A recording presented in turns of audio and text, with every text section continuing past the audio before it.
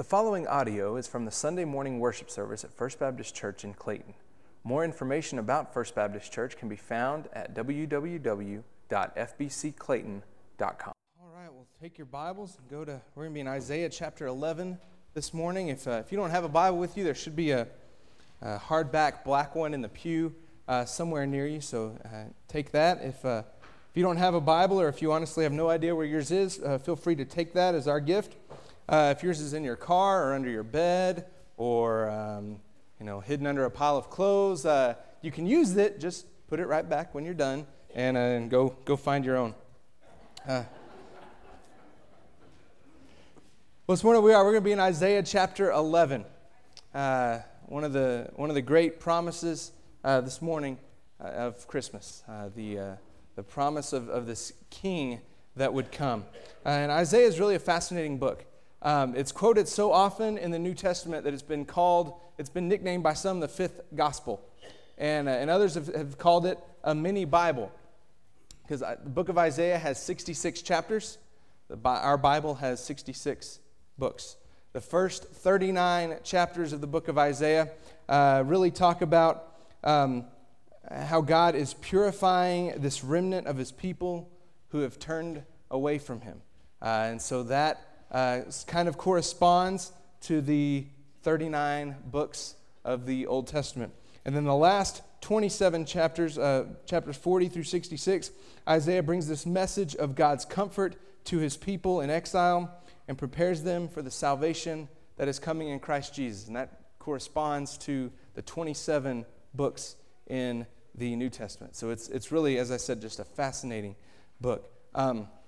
Of course, during this time, there are a lot of promises that we look at. In Isaiah chapter 9, which we looked at last week, verse 6 and 7, "For to us a child is born, to us a son is given, and the government shall be upon his shoulder, and his name shall be called Wonderful Counselor, Mighty God, Everlasting Father, Prince of Peace. Of the increase of his government and of peace there will be no end." It's a great promise. This morning we're going to look at chapter 11, another great promise. And so if you will, stand as we read the word that God has given to us this morning.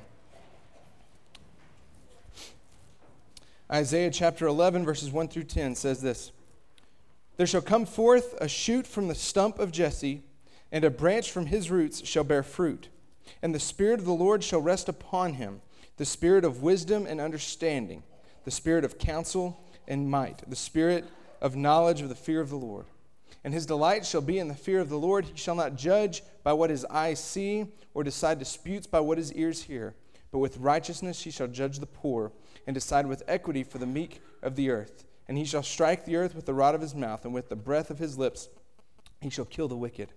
Righteousness shall be the belt of his waist, and faithfulness the belt of his loins. The wolf shall dwell with the lamb, and the leopard shall lie down with the young goat, and the calf and the lion and the fattened calf together, and a little child shall lead them. The cow and the bear shall graze, their young shall lie down together, and the lion shall eat straw like the ox. The nursing child shall play over the hole of the cobra, and the weaned child shall put his hand on the adder's den. They shall not hurt or destroy in all my holy mountain, for the earth shall be full of the knowledge of the Lord as the waters cover the sea. In that day the root of Jesse, who shall stand as a signal for the peoples, of him shall the nations inquire, and his resting place shall be glorious." Let's pray together. Father, we thank you for this morning. Thank you for the word that you've given us. And I pray that you will speak to us this morning about this King that was born on Christmas morning. Father, may it give us joy. May it give us a heart and an understanding for the true meaning of Christmas this year. We ask all these things in your name. Amen. You can have a seat. Thank you very much. On the back of your bulletin, there is an outline. We don't normally do this, but it worked for the message this morning to just put a very quick outline on there, just really 3 quick points that we're going to look at this morning. And the first thing that we see in verse 1 is this: Christ is an unlikely king. An unlikely king. Verse 1 says, "There shall come forth a shoot from the stump of Jesse, and a branch from his roots shall bear fruit." Now, right before this, in chapter 11, at the very end of chapter 10, Isaiah has just talked about judgment on those who turned away from him. In fact, verses 33 and 34 in chapter 10 say this: Behold, the Lord God of hosts will lop the boughs with terrifying power. The great in height will be hewn down, and the lofty will be brought low. He will cut down the thickets of the forest with an axe, and Lebanon will fall by the majestic one. So he's just talked about how God is going to chop down this forest, which represents Israel. Because they've rejected him, because they've turned away from him, God is going to cut them down. And then we get to chapter 11 and this great promise. From the stump of Jesse, there will come forth a shoot. Now a stump, we normally think of as dead, right?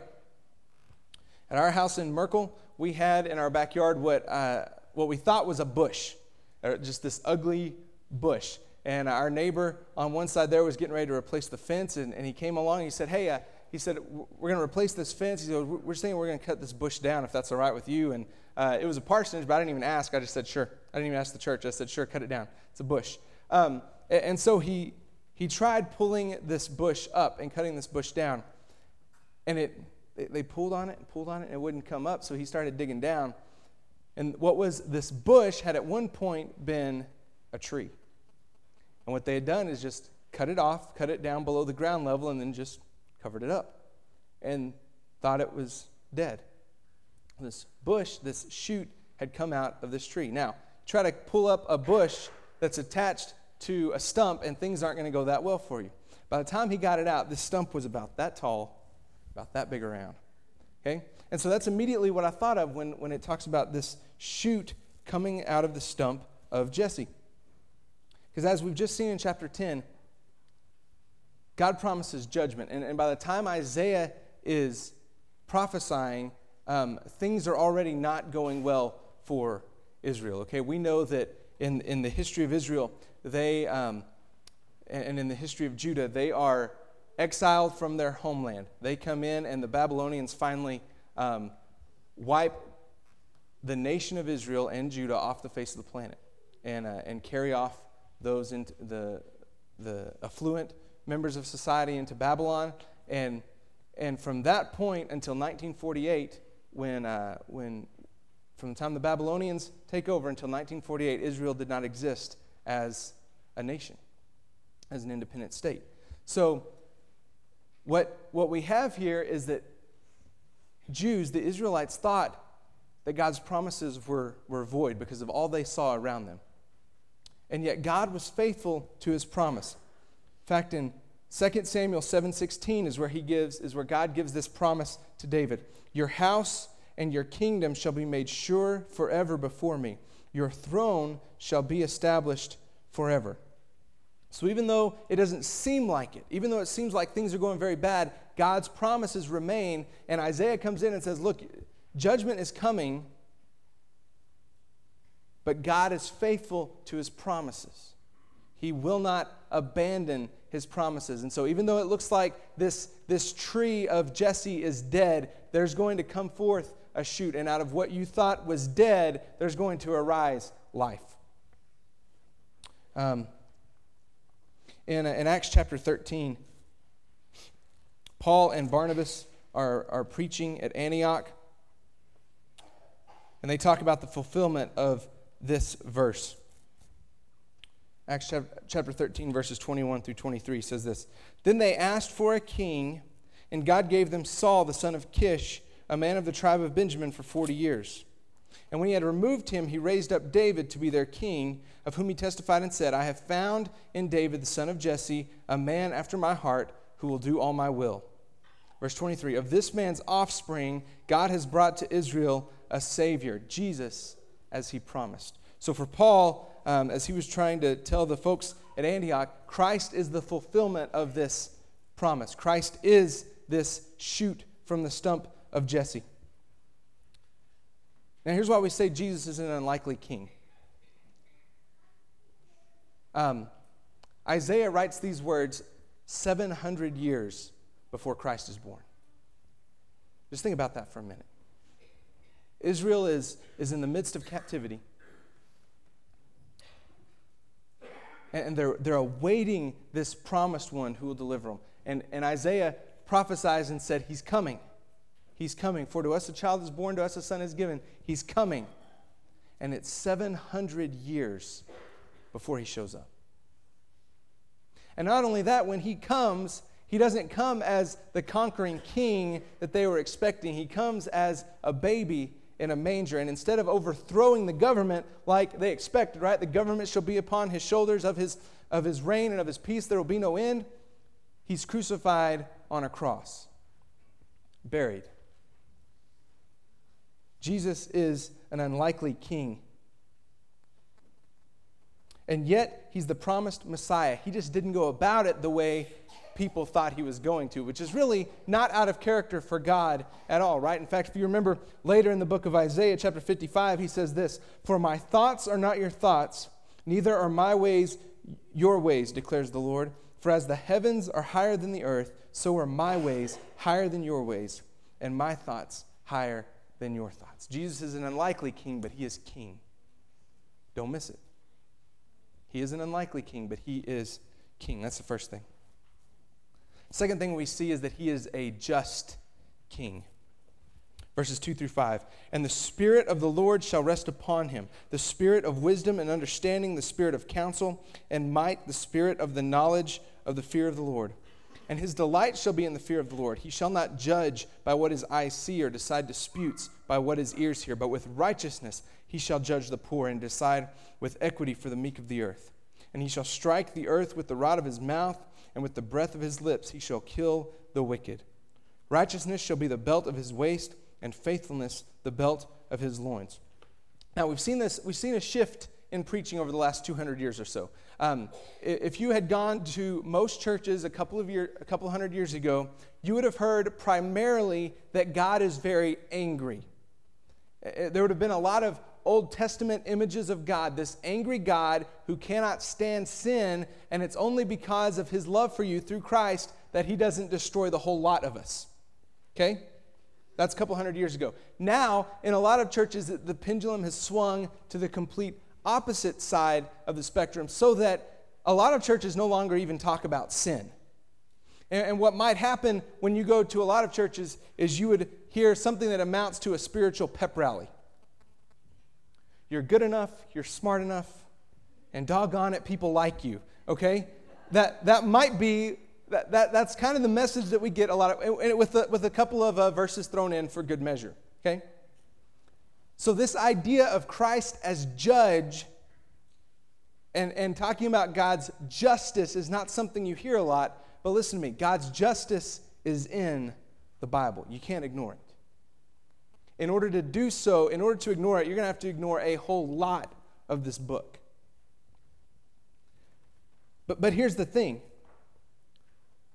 Only when we talk about God's justice does the good news really become good news.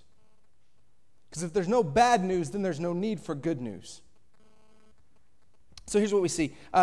Verse 2, "The Spirit of the Lord shall rest upon him." Now we're told in 1 Samuel 16 that the Spirit of the Lord rushed upon David. It says this, "Then Samuel took the horn of oil and anointed him in the midst of his brothers, and the Spirit of the Lord rushed upon David from that day forward." Okay, so we see in David that the Spirit of the Lord was upon him. And so what we have then in David is a shadow of the things that are to come in Christ.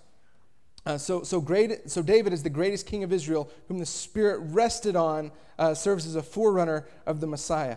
But in the Messiah, the Spirit will be upon him in a special way. And we see that in Matthew chapter 3 during the baptism of Jesus. It says this, "And when Jesus was baptized, immediately he went up from the water, and behold, the heavens were opened to him. And he saw the Spirit of God descending like a dove and coming to rest on him. And behold, a voice from heaven said, 'This is my beloved Son, with whom I am well pleased.'" So this promise that the Spirit of the Lord shall rest upon him. And in Christ what we have, not only is the Spirit of the Lord resting upon him, we have that he is, as John would tell us, God in the flesh. And so he has the Spirit of God not only dwelling in him, he is God. He is fully God. So as he's going out and as it talks about Christ as judge, we have to understand something. He's not a judge as we think of in the human sense.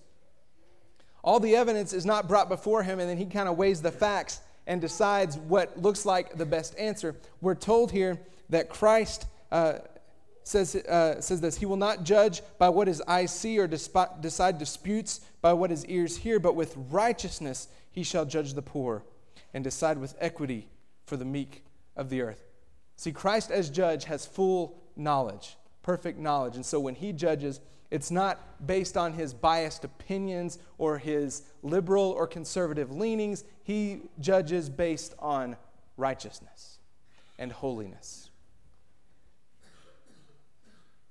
Christ serves as the perfect judge because he has perfect wisdom and understanding. As I said, Christ as judge is not really a particularly popular topic today, but it's in here. And in the book of Revelation, we see him coming very clearly as this conquering king, as judge. Revelation 1:16, in his right hand he held 7 stars. From his mouth came a sharp two-edged sword, and his face was like the sun shining in full strength. Then later in Revelation 19:15, from his mouth comes a sharp sword with which to strike down the nations, and he will rule them with a rod of iron. He will tread the winepress of the fury of the wrath of God the Almighty. So in Revelation, we see him coming with what's called this double-edged sword to strike down. But here's the key when we talk about Christ as judge. For the innocent, there is no fear of justice. And what we see, the great message of the gospel, is that we have been reconciled to God. We're going to be in Colossians 1. We've been in Colossians for several weeks now, and after the first of the year, in fact, next week we're going to continue on in Colossians.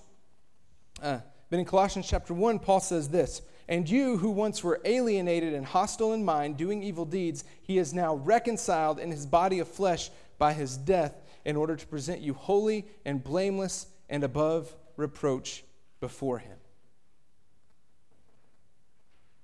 So when Christ the judge comes, when God judges, those who have put their faith and their trust in Christ, it says, will be presented holy and blameless and above reproach before him. See, the New Testament tells us there's a price, that there is a price for sin. Romans 6:23, for the wages of sin is death. But there's a second part to that verse. But the gift of God is eternal life in Christ Jesus. If you've put your faith and trust in him, there's no fear of God as judge, as Christ as judge. Because the Bible tells us that we will be presented holy and blameless and above reproach because of the sacrifice that he made. So that on that day, when death finally comes, or when Christ returns and we stand before the judgment throne of God and we're brought before him, the image is that Christ is going to speak on our behalf and say, "I paid for that. That's mine. There's no accusation against him. That's mine. I bought that, paid for it." And so the ultimate picture, we've seen so far that he's an unlikely king, that he's a just king. The ultimate picture is that he is a redeeming king. We see that in verses 6 through 10. And I want us to look here just at the images that are presented here in Isaiah chapter 11. "The wolf shall dwell with the lamb, and the leopard shall lie down with the young goat, and the calf and the lion and the fattened calf together, and a little child shall lead them. The cow and the bear shall graze, their young shall lie down together, and the lion shall eat straw like the ox." Think about that just for a second, okay? Just think about these images. A bear and a cow shall graze together. And the bear's not going to graze on the cow, okay? You get it? It's kind of funny, it's kind of silly, but like as I was reading this, I had in my mind, and if any of you have kids, you might have seen this movie, of Madagascar, where there is a giraffe, a hippopotamus, a lion, and a zebra. And they're all best friends. They all get along. Okay, now I think about that and I'm like, yeah, if I'm a lion, I would love to be friends with y'all because that's like steak every day, right? Like that. But this idea here is that the world is going to be reconciled to the way it was supposed to be, so that the peace of Christ will govern everything. Not only will he redeem, but if you're taking notes, if you're writing it down, write restoring next to that third point there. So that he not only does he redeem things, not only does he make us right with God, but he restores so that things are put right. So that creation will be restored back to the way it was meant to be in Genesis 1, when it was created. Verse 8, the nursing child shall play over the hole of the cobra, and the weaned child shall put his hand on the adder's den. That's an adder is a viper, right? So that means, like, get this picture. If my daughter is playing over a snake den, I'm going to be inclined to stop her, right? Like, that doesn't usually end well. Look, Mommy, a rattlesnake. Oh, boy. Okay, but here's the thought that things will be restored so that there is no fear, so that there will be peace. And then the extension of this is not just that a bear and a cow will graze in fields of lilies and everything will be all hunky-dory. The idea then goes on further, that no longer will stronger nations overpower weaker nations. No longer will one man rule over another man, but we will all be ruled under the peaceful kingdom of Christ. That's the promise, that things will be restored. As we're promised in Revelation, there will be no more sickness, there will be no more death, there will be no more dying. He will wipe every tear from their eyes. This is the promise of this baby who is king. In verse 10 is where we who are non-Jews get thrown into the mix, because up until now it's been a Jewish message. And then verse 10, in that day the root of Jesse, who shall stand as a signal for the peoples, of him shall the nations inquire, and his resting place shall be glorious. Here's the promise, that this Jewish Messiah who is long foretold is not just for Jews, he's for everybody. And this is going to be a key text in Romans chapter 15 for Paul, who understood his calling to be taking the message, the gospel to the Gentiles. This is a key verse for him, and he recognizes in himself that God is fulfilling this promise, that no longer is salvation just for the Jews, but through Christ it's been extended to all humanity.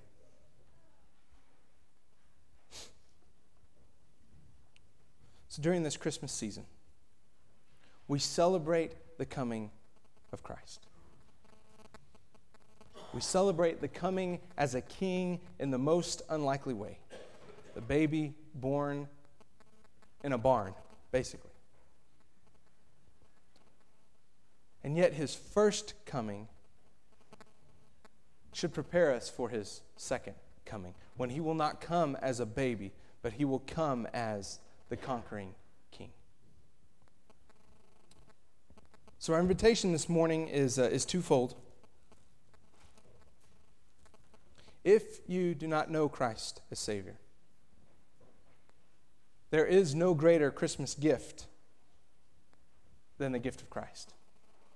As I said, the Bible is very clear that sin is real, that sin is rebelling against God. It's not just telling a white lie. It is saying, I know better. I trust myself more than I trust God. Sin is rebellion against God. And so this morning, if you recognize that in yourself, recognize that you're rebelling against God, that you are a sinner, the message of Christmas is that Christ came. He was born so that he could die to reconcile us to himself. He is the redeeming king. As Colossians 1 said, you who once were alienated have now been reconciled to Christ. That's the message of the gospel, that there is reconciliation. Christ came to pay for the sin. So if you've never done that, that's the first invitation. Come know Christ as Lord and Savior. Maybe you are a believer. Maybe you've been a believer for a long time. In that case, the invitation is simply this: live redeemed. Live like one who's been forgiven.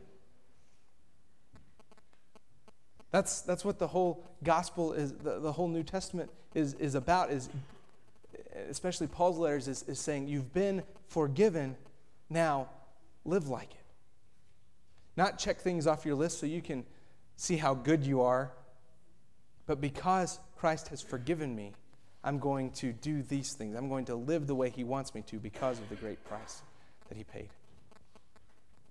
Maybe you just need to come and pray. Maybe for whatever reason, there's something going on in your life this Christmas season that you just don't feel right about. Maybe there's some health concerns or maybe just some loneliness. You just want to come and pray.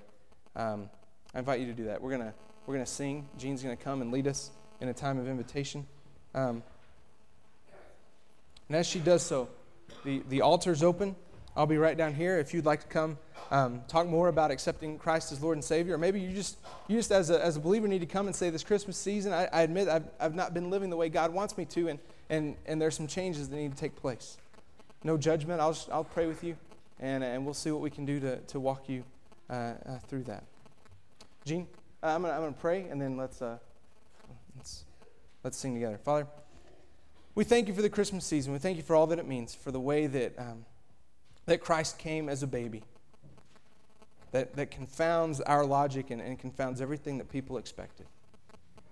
But Father, that he served your purpose of redeeming your people, reconciling us to you. And so, Father, I pray now that those of us who are believers would live as redeemed. And for those who've never accepted Christ, I pray you would do a mighty work within them. Show them the forgiveness that's available. The greatest Christmas gift of all. Thank you and praise you for who you are and for sending your Son. May we never get over it. We ask all this in your name. Amen. Thank you for listening to audio from the Sunday morning worship service at First Baptist Church in Clayton. We are located at 223 Oak Street, and we would love to have you join us on Sunday mornings for Sunday school at 9:45 and worship at 11. You can reach us at 374-9285 or at fbcclayton.com.